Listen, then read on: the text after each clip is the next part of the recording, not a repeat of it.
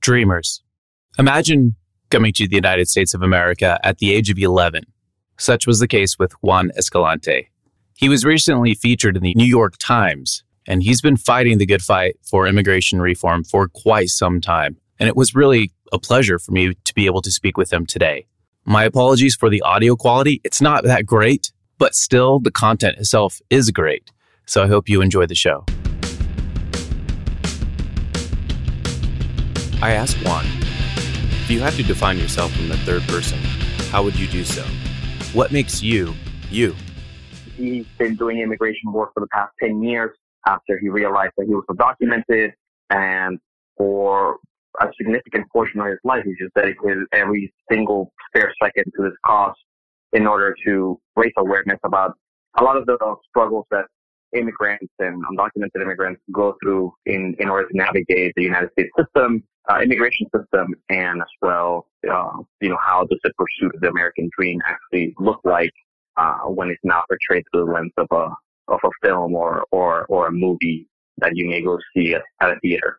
One also likes Hawaiian pizza and black coffee, so he's a very cool guy. He likes to strike up conversations whenever, but he also prefers his laptop and Twitter quite a bit. I told Juan that I could definitely relate with him on the coffee bit and quoted a line from Twin Peaks. I'll take my coffee black as midnight on a moonless night. Ooh, I always say that, I like my coffee black like my soul, and my mother always says, don't say that. You're going to go to hell. And I'm like, well, that's a joke. It's funny. The next question I ask Juan is, how does the removal of DACA affect him? How does all of this affect him? Yeah. Well, I think, part of the complication here when it comes to immigration and DACA and all these sort of things, essentially like the lack of information or perspective that people often have about this kind of stuff, right? Through the years, I've engaged with conversations where I've asked people, how do you get a social security number? Or if you wanted to apply for U.S. citizenship, what office do you go to?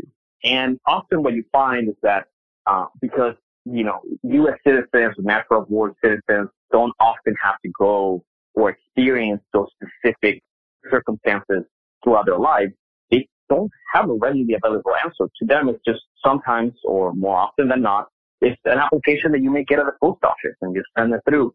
For me, the DACA, situation, the DACA program as a whole, it's obviously something that has been abstract, or I've witnessed it be abstract in the minds of a lot of my friends and colleagues. And I say this because DACA, as a word, is already an acronym for the Deferred Action for Childhood Arrivals program that was initiated by President Obama in 2012. And what the program does, and what it does for people like myself and close to 800,000 other people across the United States, is that it provides us with three basic things. Number one, a work permit. Number two, the ability to obtain a driver's license in our respective states of residency. And number three, it shields us from deportation for up to 2 years at a time. And I think what's important about that is the 2 years. Every 2 years, people have to go to the United States Citizenship and Immigration Services Office, or otherwise known as USCIS, which is what I like to call the big pushing arm of the Department of Homeland Security, file an application, meet a very specific set of criteria, like entered the United States before you were 16, have resided in the United States before the year 2007, prove that you lived in the United States for 5 continuous years without interruption. And you have to essentially surrender a lot of personal information to back a lot of your claims, right? For me, it was bank statements. For other people, and this is true, it's video game receipts, because, they didn't have a bank account and they just purchased everything with cash. I had to interrupt Juan right here and ask him to elaborate on the video games. Video games, like somebody literally got everything from GameStop. Yeah. Because I think another one of the very specific things is that in order to qualify for this program, you need to prove that you were present in the United States the day the president made the announcement. So that was June 15, 2012. And this young man, and this was reported by a gaming blog, I think the title of it is Kotaku.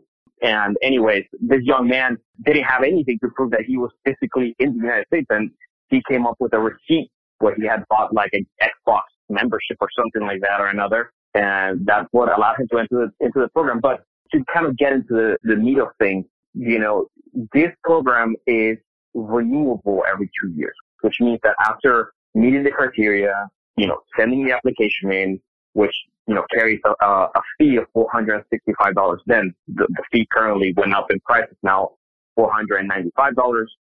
That's just purely the fee. If you choose to hire an attorney to represent you or to help you out with the paperwork, you may incur other legal costs. I had to just confirm here that it was every 2 years that they had to pay that fee.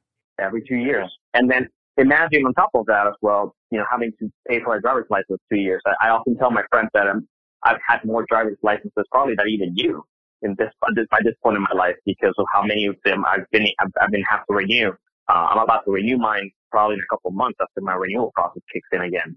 So you're subjected to a background check. So the Department of Homeland Security takes all your information, subjects you to a background check, and if you're approved, then you're into the program and you get 3 benefits that I mentioned at the top. And then you're able to kind of coordinate your life in 2 years at a time, because then you have to start the process all over again.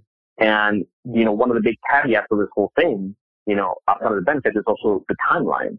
If you renew and for some reason there's a clog in the system or the application is not renewed right on time, you could essentially time out of this program for a very brief period of time, which could be a couple of days, a couple of weeks. I've heard people that timed out of this program for a couple of months, and your work permit expires, your driver's license expires, you could get fired from your job. You're not shielded from deportation for that brevity of time. And, it carries very real life consequences for a lot of people. And I think that when you really put all those things, on a bigger screen and you kind of see the impact, you're talking about the ability to drive, the ability to work, the ability to exist without the constant fear of potentially being deported. All those things weigh on you, physically and psychologically. And at the same time, you're expected to perform just as good, if not better, than your American counterpart, because there's no way for you as a DACA beneficiary or a beneficiary of this program to obtain legal permanent residency, or that means a green card, or become a U.S. citizen. There's no secret passage. There's no obstacle course that you have to, jump over. There just isn't a pathway, period. Now, in keeping with the theme of this podcast, In the Shoes of, go ahead and imagine what that would be like, coming to a new country as a kid, and then finding out, well, it was actually good news that you had this new program, but it was still, you are having to renew something every 2 years, and nothing is really that stable for you. And you do have to work just as hard, if not a lot harder, let's be honest. So my obvious next question was to find out, well, what's going on right now, and how does it affect you? What's Trump doing exactly? What has he done? And I was actually showing my ignorance in my question to him about, what is actually going on here? And how are you affected by this? Yeah, well, I think taking a step back I look back in the past couple of weeks, the DACA program has been terminated by President Donald Trump. This was mainly a directive that came as a result of a threat of a lawsuit by several states, Republican-led states, and their attorney generals, essentially telling the president that if he did not end the program by an arbitrary deadline that they set up, which in this case was September 5th, that they would sue him and take the case to court, and that they were confident that the courts would, terminate the program for them. All right, this kind of had me a little bit confused. I hadn't known that some states were attempting to sue Trump and saying he had to do something by a certain deadline. So I asked Juan to just elaborate on that. Yeah, you're talking about 9 states led by Texas. Texas specifically, their Attorney General, Ken Paxton, who was essentially, the main leader of this coalition of states. I guess it's important to note that towards the end of this, as we approach this deadline, I should say, September 5th, one of those states, Tennessee, their Attorney General, whose name escapes me at this moment, Herbert Slattery III. I had to look that one up. Backed off. So he dropped himself off from the lawsuit. Gotcha. Due to a lot of significant pressure from a lot of his constituents and from a lot of residents of the state. This lawsuit exists. It's a threat that has been issued against the Trump administration for a week to the lead up. So the first week of September. So I would say from August 30th to September 5th, there's all these maneuvers, from the press and from people and speculation as to whether or not he's going to terminate the program, how he's going to terminate it. And again, for those who are not familiar with, the immigration process, there's a lot of fear going around because people have bought homes through these past 5 years and the program has been in place. They lease cars. Like I have a lease, Toyota Corolla under my name. They have school loans, credit card debt, and, some of them are helping their parents pay their mortgages, or they're paying their own mortgages. And every single day it was like this, fire drill exercise because nobody really knew if Donald Trump was really going to end the program, A. And two, what were going to be the conditions, right? Was there going to be a delay like the one that exists right now where, the program has ended, but the president has given a 6-month window for Congress to take legislative action and say, we're going to pass a legislative solution. And I'll get to that in a second. But, was he just going to terminate it altogether and said the people who renewed up to this point, they can keep their permits, and the people who haven't renewed, then that's it. The people who have been fingerprinted, for their renewals, I guess I missed that in the introduction. Yeah, you have to be fingerprinted, by the federal government in order to obtain this benefit. You can finish their renewal on the people who haven't been fingerprinted. So there's all these scenarios that, I have gained out in my head, and multiple people have gained out in their heads about how this is going to play out. And it wasn't until, September 5th when we found out that the president will terminate the program with a 6-month window where people are allowed to essentially renew their program. Their permit, saying essentially if your permit expires, before March 5th, again, another arbitrary deadline that's been set up here, you can renew that permit as long as you submit your application by October 5th of this year. So you're talking about this window of time. So if your permit were to expire, say, March 6th, you can't renew. That's just it. I guess to kind of take it to the next level, just so that people really fully grasp the urgency of this. That's only if your permit expires before March 5th. Okay, so just in case you're a little bit lost, if your permit expires before March 5th, then you can go ahead and renew. You have until October 5th to renew it, and you'll have another 2 years. However, if it expires after March 5th, March 6th, and beyond of 2018, then you can't renew at this point in time. So, for example, say that your driver's license, and I'll put it in terms so that people can visualize it.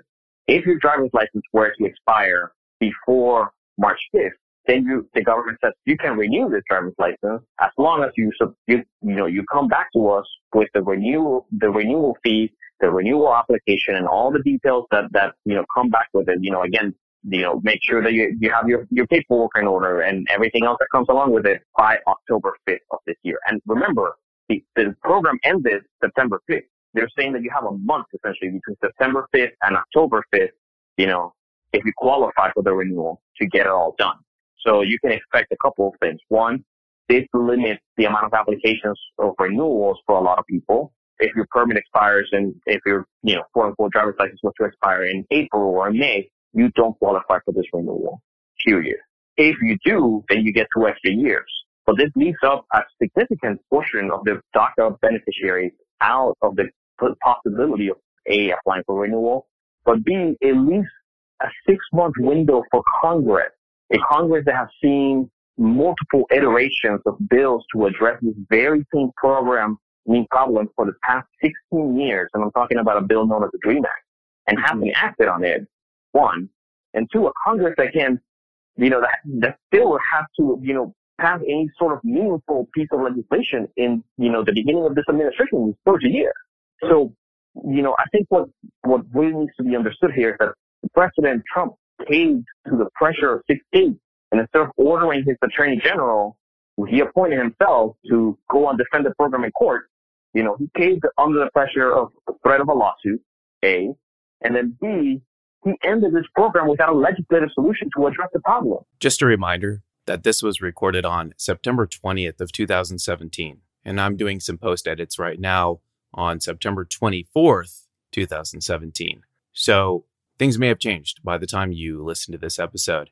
And that opens up all kinds of issues, and not just because of the possibility that people are going to lose their work permit and they're, potentially going to be exposed to be deported. Two things that have been mentioned by Department of Homeland Security officials saying that if their permit expires, they're going to be treated like other undocumented immigrants, so they could be subject to deportation. But the president, in the meantime, has also tweeted out, something that if Congress doesn't take action in this 6 months, that he will go ahead, right? And then he will revisit the issue. So why does he need to revisit the issue? If he could have just left the program along, go along, and then tell Congress that they have a timeline to pass the legislative solution. What he essentially did was, this very thin tactic of, repeal and replace. What he did was that he repealed and he has to replace. And there's no certainty that there's going to be a replacement unless we ourselves go out there and, as DACA beneficiaries and as a community and as a country and fight for this. And that's why you're seeing all kinds of outpour of support from celebrities like, all the way from Cher to the Kardashians and anybody in between, and business leaders from anywhere from the CEOs of Target, Walmart, and even Tim Cook at Apple are saying that this is the issue of our time. The issue of our time. So a lot of things came to my mind as Juan was talking about all of these things. One, I thought about all of the things that have been happening just across the nation, and to be honest with you, on a global scale as well. I'll try to leave my own political commentary and bias out of it, although it's probably pretty obvious. But despite whatever loud shouts, huge marches, etc. that we do, it seems that things just keep happening that are quite honestly regressive and not beneficial for society. So I asked him about that, and I asked him what's going to happen if, they don't replace it. I mean, we're talking about almost 1 million people here. What will happen? And to add on to that, will it result in more of a, type of police state? And his answer was very revealing and, to be honest with you, pretty scary. Yeah, so good question. I think that there's multiple things to unpack here. One, the federal government has my information, right? They know where I live. They know who I am. And I surrender all this information to them in good faith, right? That I would give them all the information and subject myself to a background check if, in exchange, they gave me this benefit. And also with the understanding that none of that information was going to be used for enforcement purposes, right? So that, even though that I was willingly surrendering all this personal information, that they weren't going to come after me, and use it against me. I guess, if Congress fails to act in 6 months and the president doesn't follow through his promise of quote unquote revisiting the issue, take that as you may, you could essentially already see a lot of what's happening around the country. You're seeing mothers and fathers being taken away from the U.S. citizen children because of a parking ticket. Grandmothers, nurses, individuals who, have built a life here in their country and, all they lack is a piece of paper. And they're being deported to a country that they haven't seen in decades, or that they may fear, for their safety in. I was reading something today in the Sacramento Bee, today as in September 20th, and the article is up there right now on their website about a man who feared deportation back to his native country, and I believe this country was Mexico. And the family said, quite frankly to the authorities, that if they deported the man, that he will be killed in Mexico. And guess what happened? The man was, it's reportedly dead in Mexico. And I can't tell you, the full details of it because I'm halfway through the article, but I invite everybody that's listening to this to take a look at this. And these are the real life consequences of what happened. Yeah. And what we're talking about here, to take it a step further and let it sink in, I'm 28 years old. I came to the United States when I was 11. I spent 17 years of my life growing up in this country, paying taxes. I went to school here, middle school through high school. I have a degree in political science from Florida State University. I have a master's in public administration from Florida State University. And, time and time again, what I've been told, by this government, and by Congress, that, the authorities that refuse to address this issue, when it comes to the dreamers, the so-called dreamers, people like myself, undocumented youth, is that, we can get our act together so that you can essentially fully integrate yourself to our economy and to our country, even though this is the country that you grew up in. And, I guess to fully answer your question is, I'll let everybody listening to this podcast be the judge of it. If you look very close to the news as to who is really being deported, and I don't mean the quote unquote bad hombres that Donald Trump always, brags about being deported. No, I'm talking about, families. I'm talking about children. I'm talking about parents whose crime is, again, a parking ticket. And then couple that up with the idea that the federal government has access to the information of these 800,000 people. And again, go out there and take a look at some of these stories. You're talking about doctors, you're talking about PhD students. If you go to on our website, americasvoice.org, which is, the organization that I work for, we often highlight the accomplishments and the stories of these young people. And these are young people that the Trump administration is going to waste taxpayer dollars to go after. It's not only, cruel, but it's by every definition, insane. This is the kind of people that you want to integrate. They're more often than not bilingual. They understand our political structure. They want to continue to get an education, and they want to contribute back to their communities. Like, I just don't understand what the logic is that the Trump administration is. And, I'll say, a lot of my political opinions, and I keep them to myself. But I remind Juan at this point in time that he can feel free to express any political opinion that he has. But anyway, he does a pretty good job of keeping it very diplomatic, in my opinion. It's nonsensical, and I'll leave it at that. And I'll leave it at that because, I fully believe and respect that, in order to fix this issue, when we talk about immigration, and this is primarily why I'm restraining myself from voicing, political opinions, even though that obviously they may be quite obvious to the acute listener, but yeah, I think from both of us, yeah. Yeah. I mainly say this, and I say this in the most sincere way because, going to college and, often being, interviewed and questioned and putting myself out there in the public eye like the way that I do. I will say that I'm a firm believer that the only way that we're going to get through this is through talking. And I mean that in the way that we need to have very civil, honest conversations about what exactly is happening with our government, how these enforcement techniques are being applied, how much they're costing us as a nation, and what is the sensible approach to enforcing our immigration laws, that haven't been updated in decades, and how can we, as a nation, come together and understand this issue and make sure that we're not just being pushed, to understand this extreme rhetoric that gets fed to us by hate groups, by the neo-Nazis, the alt-right or whatever it is that you want to subscribe to, but really dig in and see the issue and understand that, are there immigrants who in this country don't speak English? Yeah, my parents don't speak English. Are they bad people? No. Do they wish that they could have the opportunity to take a break from work and go and actually learn a new language? Yeah. But guess what?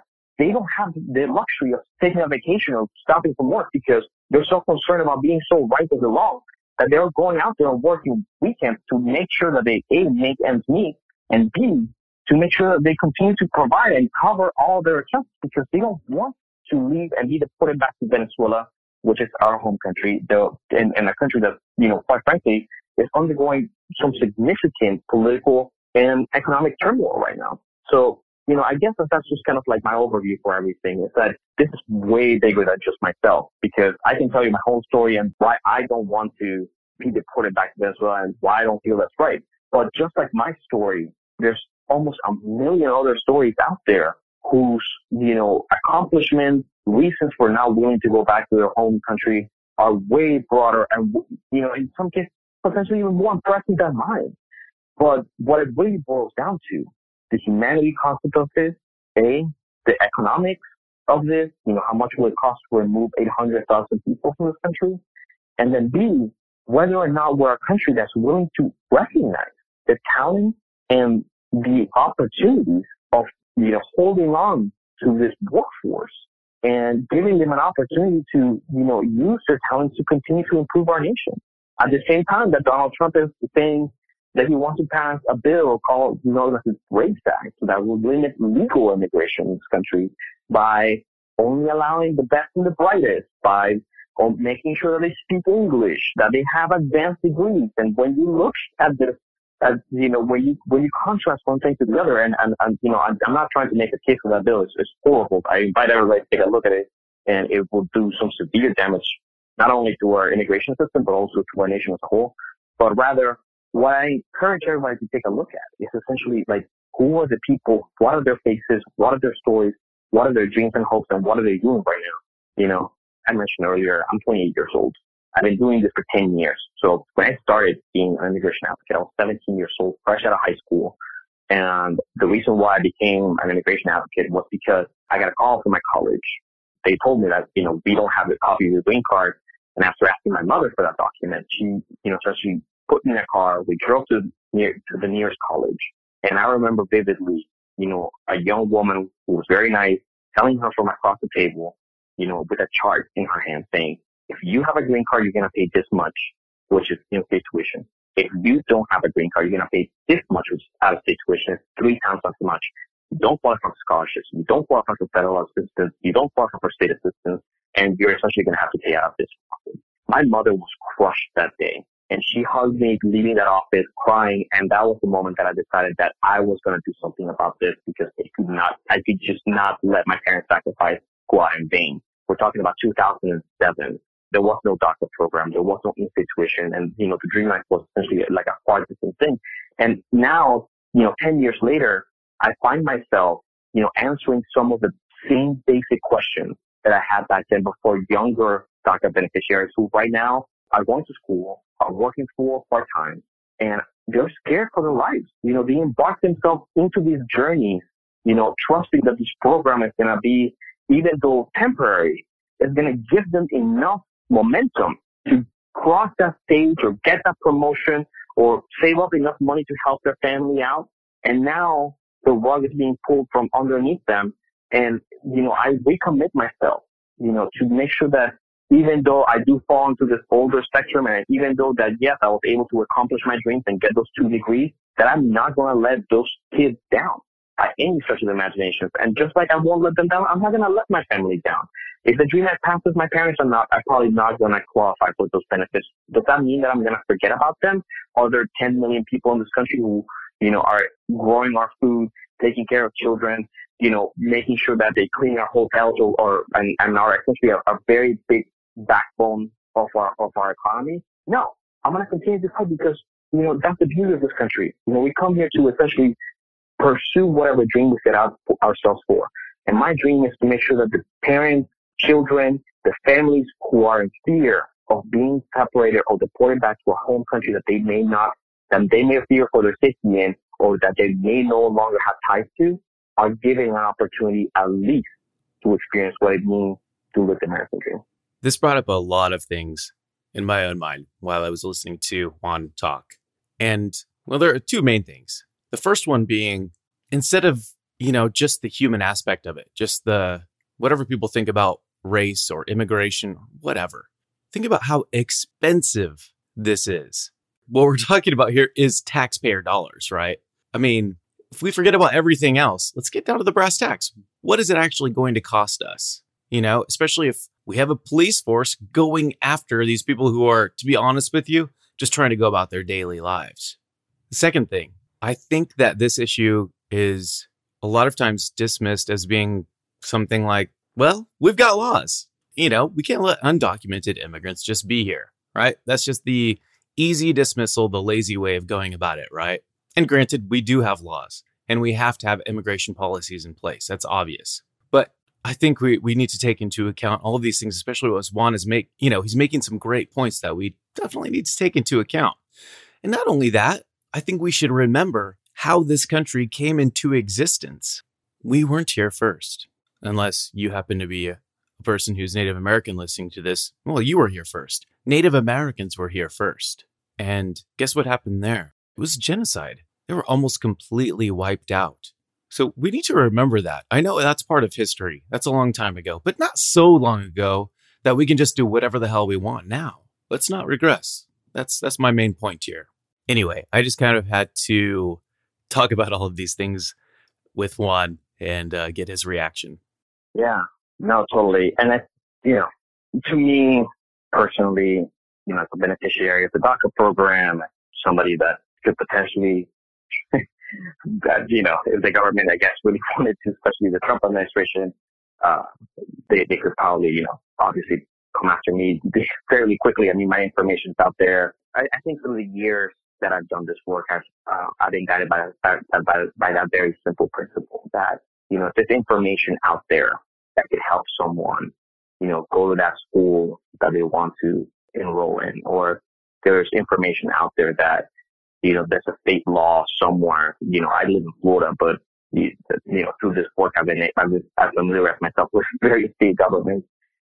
So if there is an opportunity for that student to obtain a driver's license through their state, through their own state laws, or if there is an opportunity for them to become engaged in local and state government and, advocate for a specific piece of legislation and just help it along that much further, those are important things.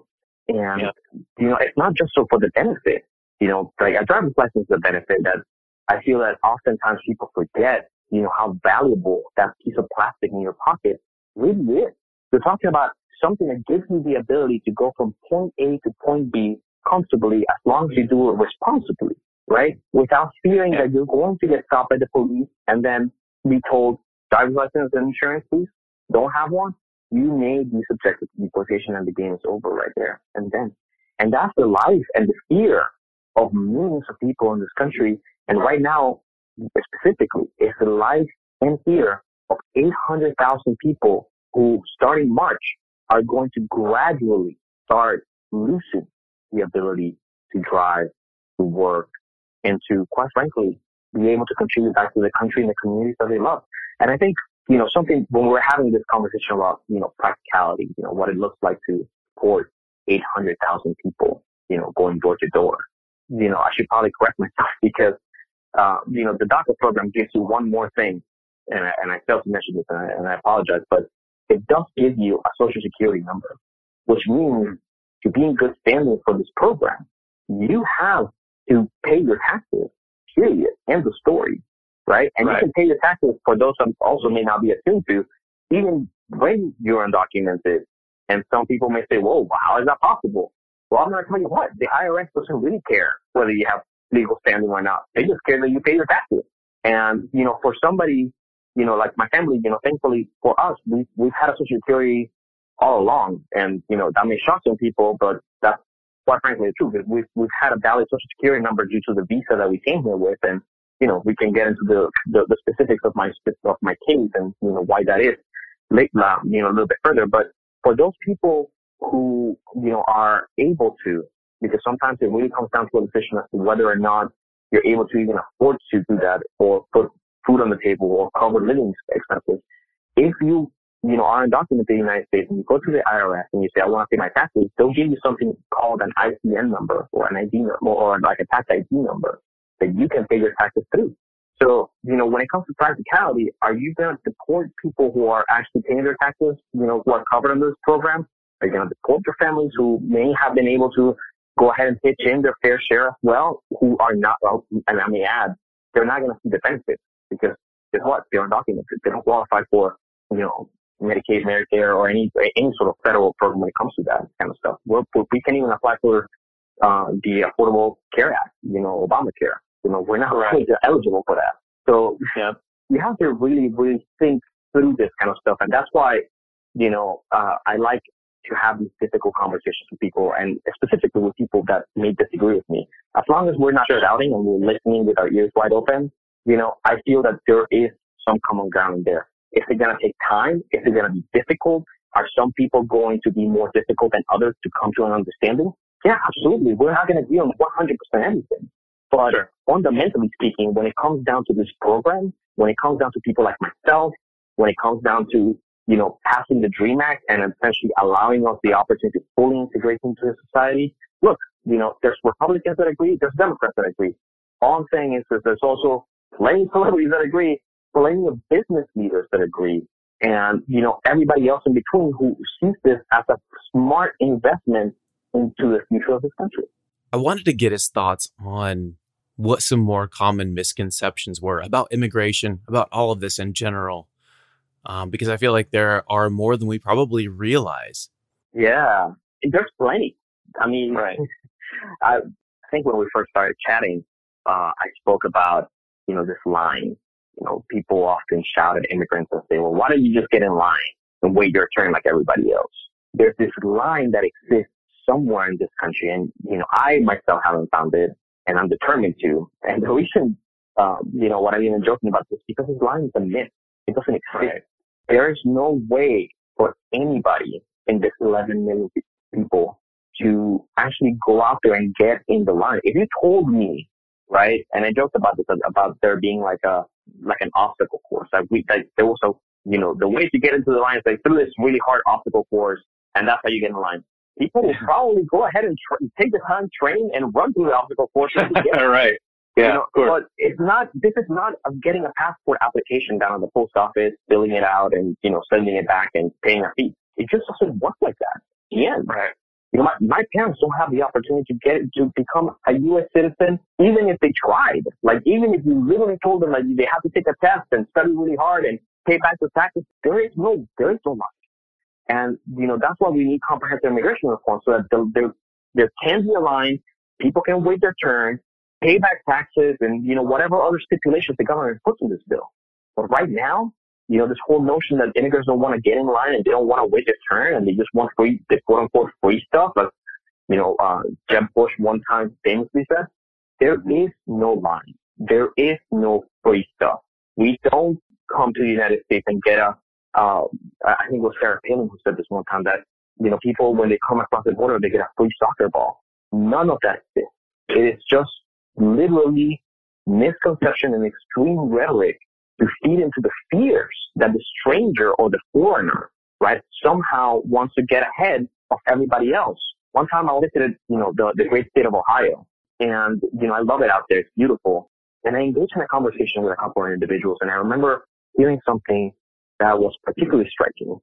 And these individuals, had the very big misconception that, even if you were undocumented, you were entitled to apply for, a franchise, like a store, like a mini mart, and that, the government itself did, turn a blind eye on you, and you did not have to pay taxes, and they just handed those as long as you were a foreigner, and that somehow U.S. citizens were being cheated out of applying for the same kind of stuff.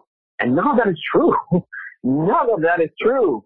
And it just shows you, right, how far and twisted, a lot of these arguments that are made against immigrants are taken just so that people have this boiled down notion that we're out here trying to just, rob them of their livelihood. When instead, just as I mentioned, a lot of immigrants work day and night, pay their taxes, do right by the law for a chance to just even stay here under the radar, like my parents. My parents are, I wish more people could meet my parents, because there has been a person to this day, that is familiar with their plight or with their struggle or with their fears, that hasn't said, I love your mom and dad. And it's not just because, they're welcoming me into their home, or they treat me like I'm part of the family, or because they have these great barbecues. No, it's because they fundamentally love what they do. They love their job. They own their own business. They love this country. And the only thing that they want is an opportunity to travel and see more of it. And because they don't have an ID, they're unable to do that. But they don't do anything else but do what they do day in and day out, which is sit in here with a smile on their face. And just as my mom and dad do that, millions of other parents who are undocumented take care of their children who are U.S. citizens, and to just pragmatically, just to think, that we could go ahead and destroy, all these families just because we're going to enforce broken immigration laws that, as I mentioned, haven't been updated in decades, then, we really need to start asking ourselves who we are as a nation. Do we recognize what our values really are? And are we willing to take a very close look as to the way that we are trying to enforce, something that is broken, A, and B, examine the cost of it, or are we just going to let all those things go by, including our humanity, and say that this person doesn't belong here because he or she may sound different than me, he or she may belong to a different religion, he or she didn't get in line, and then just let them go? I thought it pertinent to ask at this point in time if he thought there were any actual rational arguments from the other side of the spectrum. Maybe not on the polar opposite end, but I'm talking about, just some of the more rational, maybe somewhere in the middle type of arguments. People who don't necessarily agree all the way with him, but have some valid concerns about immigration. I think that there's some misconceptions out there. And I think it falls, I don't want to, go into right versus wrong, because even this debate starts like all kinds of, it encompasses a lot of things that unfortunately I fear that we don't have the time to get into it. But yeah, right. I do think that the far right and all these groups that try to demonize immigrants often do so with a broad stroke. They try to paint us all in one light, that we're criminals, that we're just trying to get by a few jobs and whatnot. And oftentimes what happens is that it gets coupled that, are there bad people in this country? Yeah, there's bad people all over the world, period. Sure. You may not like your neighbor. And sometimes, unfortunately, these bad people do really bad things. And some of those things are indefensible completely. And that person should 100% be, subjected to the law and be deported. And I feel almost as if at times, there's this notion that just because you're an immigrant, then you must sympathize with that person, and you must also want to, keep him or her in the country. I think to fully answer your question without deviating is essentially that not all immigrants are bad. Are there people who should be removed from this country who pose a threat to society and to national security? Yeah, absolutely. Am I going to defend those people just because they're immigrants? No. We need to be sensible as to what exactly is happening out there, Yeah. And I think, this is the give and take, right? It's like deport them all, or, really understand what they're doing or they're not doing, and reform our immigration system so that it works in a way that's marked towards enforcement, so that we can get the really bad people out of here. The, gang members and, people who have committed, some very heinous crimes, and, really address the situation, while understanding that within those layers of immigrants, there's also hardworking people that want to get in that so-called line, that want to, file that application and pay their taxes and live free from the fear of constantly being deported from the home that they may have purchased, or deported from the community where they, help their neighbors. And I will challenge people to essentially start thinking about, essentially what does it look like to have all these people removed from this country? Is your neighbor undocumented? Maybe he or she is your best friend and you may not know that. And you may have been neighbors for decades. And the truth of the matter is that neighbor may not be comfortable, to share as much information, as much of their story as I am with your listeners. But the truth is that there's 11 million people out there, myself included, who are fearful of this administration and the tactics that they're employing to carry out their extreme anti-immigrant agenda. And within that 11 million, there's almost 1 million people who are essentially caught in between the system, because the program that the federal government implemented under the Obama era is now being pulled away from them, and there's no solution or affirmation or guarantee that Congress or the president is going to act in a timely manner to fix this, which is why, it's going to be up to a lot of us, the beneficiaries of this program, but also, legal permanent residents, U.S. citizens, people who are listening to this podcast can help alleviate a lot of fear and fix this issue if they pick up the phone, they call their member of Congress, they call both of their senators, and essentially ask them to pass a clean DREAM Act today, tomorrow, the next day. And this is the same exercise that we've been doing, since Donald Trump got inaugurated, as president of the United States. It's no different than that, except that they have changes. And, in a democratic society, it should be a responsibility to make sure that the staffers and our members of Congress know who we are by name. What I always tell my friends here in Florida is that, what can I do to help? I wish I could do more. Everything that you need to do is that you wake up, you pour your coffee, you make 3 very simple phone calls. My name is Juan Escalante. I'm calling Marco Rubio and asking him to support the DREAM Act. My friend Daniel is a DACA recipient, and he needs the DREAM Act to continue to stay in this country. Please support the DREAM Act. Thank you so much for your time. And if you do that 3 times every morning, I assure you, and you recruit other people to do the same, we wouldn't need 6 months. We will probably do it in a lot shorter time, but we need the pressure. And we will have a very tight timeline between now and March 5th, if you consider the amount of breaks that Congress takes to go back to the district and to the constituents. I wanted to take this time to remind you that if you are a dreamer or if you know someone who is, and that person or you need to go and renew before October 5th, well, the clock is ticking. So please go ahead and do that. If you're a friend or you have a family member who needs to go do that, then I urge you to just let them know. Maybe, it's possible they don't know, and then it might be too late. And we just don't need any more added anxiety to our current state of affairs with everything that's going on in the country and the world. Plenty of good, but some things that are, we'll just say, a little bit stressful. All right, now it's time to try and find out exactly, who this guy is. Who is Juan Escalante? So I ask him right now what an average day looks like for him. Oh, man. That's just pretty boring. I just open my computer and I start typing down. I'm just joking. I guess the best way that I could put this would be to ask people to kind of close your eyes and visualize the following. Imagine that you wake up every morning and you don't know whether your mom and dad are safe. You have to essentially breathe in, wake up, shoot them a text, give them a call, and make sure that they're okay. Once you finish that, you're essentially recharged for the day.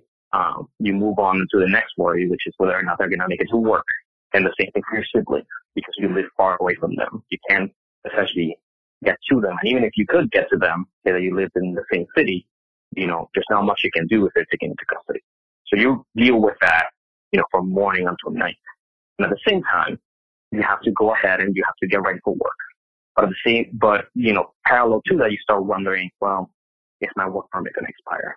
And if it expires, what am I going to do? What am I going to tell my boss? How am I going to pay the bills? So after you're getting ready for work, you make breakfast, you open your computer like I do, you sit down, and you're immediately showered with, what I want to say reality. And reality looks like a couple of things. It looks like the really bad and negative press and aspects that are often attributed to immigrants. So you have the Trump supporters, you have, laws like Breitbart, and then you have, Congress to deal with on a separate sphere altogether. You start imagining, am I doing enough to protect my community? Am I writing enough? Am I sending enough emails? Am I calling enough people? Is my organization doing enough? What's going to happen, if this bill passes or doesn't pass? I'm talking about the DREAM Act. What does this look like for me?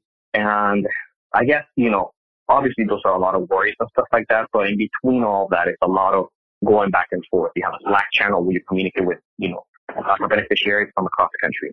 And at the same time, you have 100 emails, that are happening really quickly because your job depends a lot on the media cycles. You have to respond to stuff. So if a senator says this or says that, how do you respond? What do you say? What do you don't say? Then you start thinking about ways to engage the community. And then, you want to do an action demand where you can travel to Miami. So you want to make sure that you have coordinators. You get on phone calls. You go to meetings. You do video chats. You do interviews like this one. And then at the end of the day, you close your computer. You have been texting with your mom and dad. They're okay. They're on the way back home. They promise you that they're going to call you when they get there to make sure that, they haven't been stopped by the police. You make sure your brothers are okay. And you start, essentially preparing for dinner. And then through all that, you may start scrolling to Twitter. You may find a case of a mother that was deported, away from her children. You might find a case of a father of 4 U.S. citizens who may have been deported away from his children in rural Ohio. And that starts to weigh on you because it's really hard for you to not start feeling that even though you're enjoying dinner, that your parents are safe, that there's people out there who will continue to live in fear.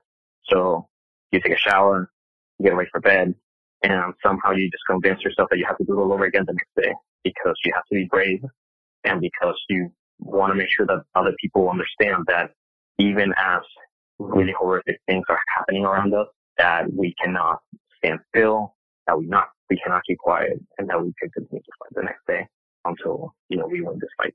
We're just about to the 1 hour mark with this episode. So per my MO with the In the Shoes of podcast, I have to ask Juan if he were visited by an alien and was given about 5 minutes to answer the question of what does life mean here on Earth? How do you view it? What's the purpose of humans here?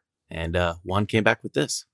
You mean after I showed them a bunch of memes to try to explain the situation? Yeah.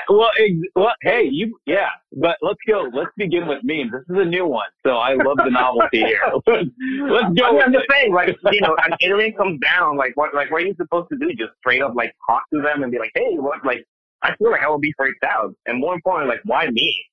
Like, this is a random person in Central Park. But you could just say, like, well, Trump, you may want to watch out for our government right now. They don't really, are you a legal alien immigrant from another planet or not? Anyway, yeah. Sorry. No, I think it's just one of those things. No, you're good. I think for me, it's just one of those things where, like, what it feels like to be, in this world right now is just, obviously we take all challenges, and sometimes they really do seem like they're getting worse and worse, but I think there's some value in the human spirit of fighting for what you believe in fundamentally, whether you're on the left or the right, or whether you're right or you're wrong. So we may be a nation that argues quite a bit, but at the end of the day, we just want to make sure that, we continue to build in one way or another and continue to fight for what we believe in, whatever that may be. Sure. And let's say the alien had one more question for you. And the alien asked, well, do you feel like there are more, as you put it, good people as opposed to bad people? Is there more of that human spirit that you talk of, or is there more of the kind of darkness, for lack of a better word? I don't know. I mean, listen, I'm one of those people. I just try to see the good in everybody. Yep. And I do think that everybody has at least an ounce of good in them. It's just what they do with it, or whether or not they choose to exhibit it. So I don't think it's something to quantify, good versus bad. I think, it's kind of like that saying goes, like, actions speak louder than words. So, everybody's good and everybody's equally bad, when it comes down to it. It's just how much of that goodness or that badness you try to exhibit. Hey, thank you so much for checking out this episode of In the Shoes Of.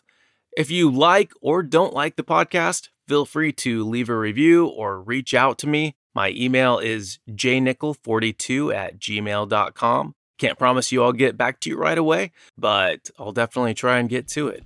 Anyway, thank you so much for checking it out. Until the next time, see you later.